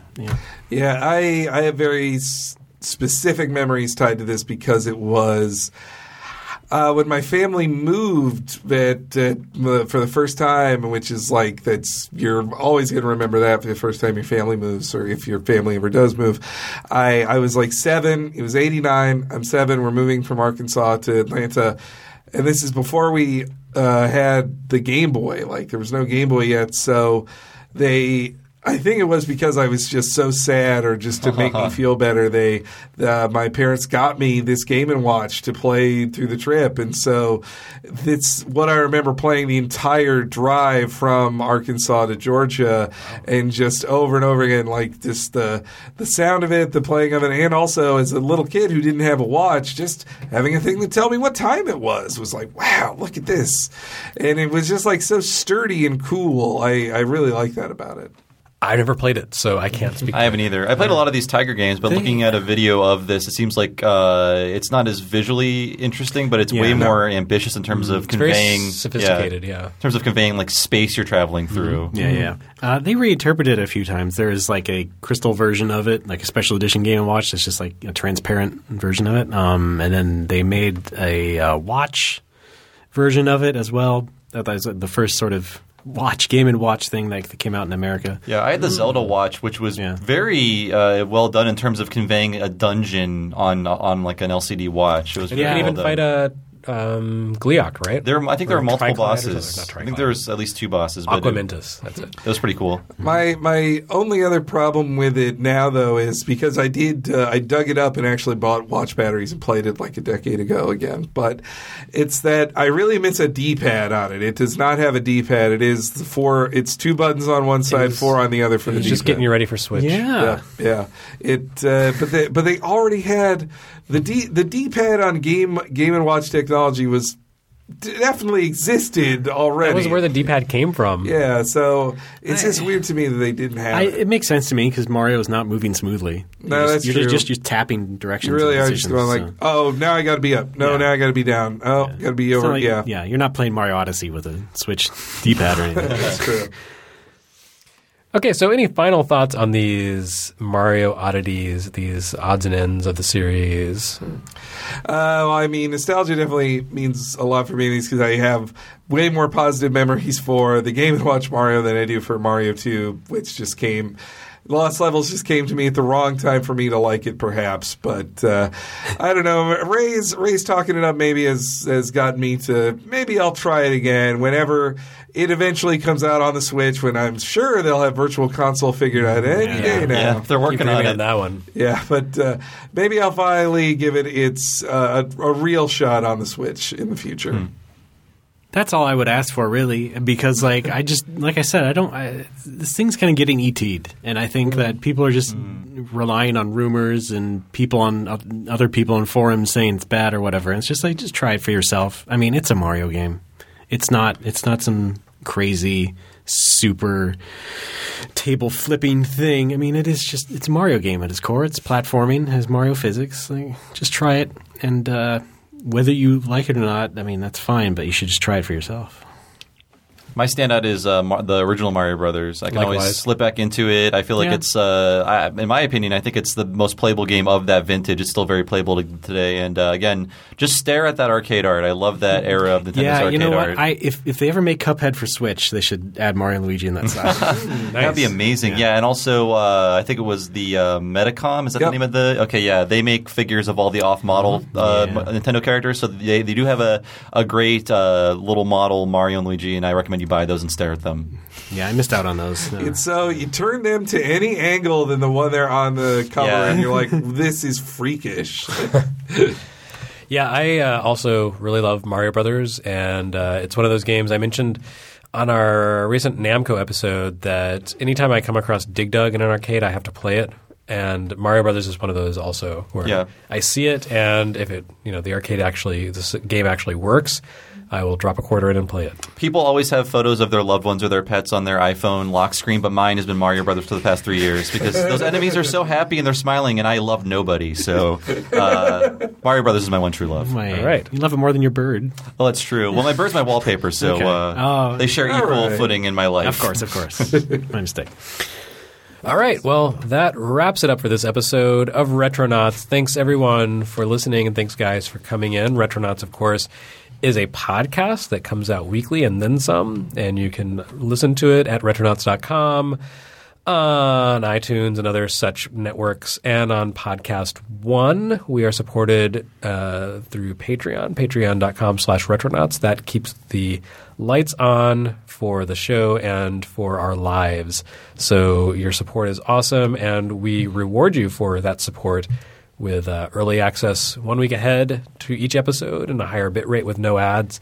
And that is a great and amazing deal that you just can't pass up. But if you do pass it up, that's okay. We still like you. Listen to it for free. It's cool. There's no barrier to entry here. We just liked having an audience of people listening to us talk about old video games. Okay, that's enough for me. Guys, tell us about yourselves. Well, hey, I'm HENREYG on Twitter. Follow me there for all my saucy opinions, but also to hear about my own podcasting empire I share with Bob, Talking Simpsons, where we do every episode of The Simpsons in chronological order, deep into Season 7 at the time of this recording. And but you get so many more things, including What a Cartoon, where we go through a different cartoon episode every week in a different series in the Talking Simpsons style. We dig into all of the references. We dig into the history. We explain it all in our fun, nerdy way. And if you love Futurama, we did the same for Futurama, but it's only on our Patreon at patreon.com/Talking Simpsons, along with a ton of other exclusives. And probably by the time this goes live, Jeremy will be on a few episodes of Talking Futurama. Hell yeah. Baby. But yeah, that's, I call this, so that this sales pitch is 1 over 1 person, so I consider it successful. I consider this, so I'm going to call this the combo meal for Patreon. If you get Retronauts on Patreon for $3 and Talking Simpsons for $5, it's the price of a burrito. And for sacrificing one burrito meal, you will have a month of too many podcasts, frankly. You'll be drowning in podcasts, and we'll be holding your heads underwater. And you'll live longer. Yes, and you'll live longer. But yes, please donate to all of us, even Ray. Can we Venmo you, Ray? Yeah. Cool. So we'll put that on the website. But yes, I've been Bob Mackey. Find me on Twitter as Bob Servo, and please listen to all the podcasts. Thank you. Yeah. And star of the show, please. Well, first of all, I need that burrito meal. My family is dying. Felt it starve for one night so we might live. I'm on Twitter, RDBAAA. I also make video games as Bipedal Dog on Twitter as well. I made a game called Blast Rush, which is about as dickish as Mario Brothers: The Lost Levels, which means it's much better and you should play it for sure. That's on iOS and Android and Amazon, blah, blah, blah. Very good. And finally, I've been Jeremy Parrish. I mentioned that maybe before, but I didn't mention that you could find me on Twitter as GameSpite and at Retronauts.com and other places where I do stuff and write stuff. It's great. Yeah, that's it. So we'll be back in a week with another full episode, and probably this Friday with a micro. So look forward to those. We'll see you later.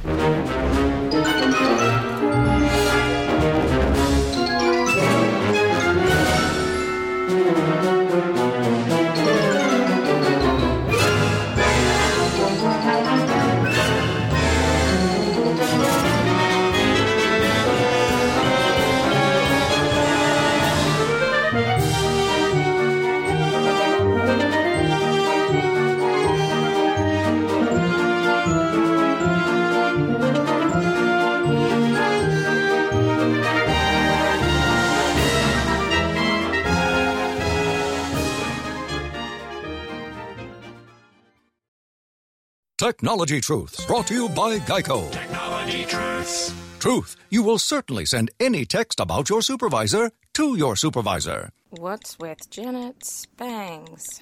Did she lose a bet with a weed whacker? LOL. And sent. Wait, no. Truth, it's so easy to switch and save on car insurance at geico.com. Janet, I think my phone was hacked or something. Geico, 15 minutes could save you 15% or more.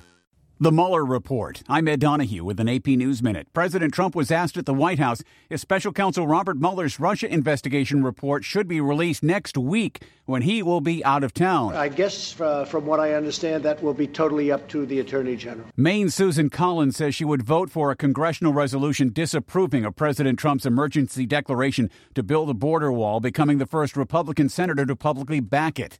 In New York, the wounded supervisor of a police detective killed by friendly fire was among the mourners attending his funeral. Detective Brian Simonson was killed as officers started shooting at a robbery suspect last week. Commissioner James O'Neill was among the speakers today at Simonson's funeral. It's a tremendous weight to bear, knowing that your choices will directly affect the lives of others. But cops like Brian don't shy away from it. It's the very foundation of who they are and what they do. The robbery suspect and a man police say acted as his lookout have been charged with murder. I'm Ed Donahue.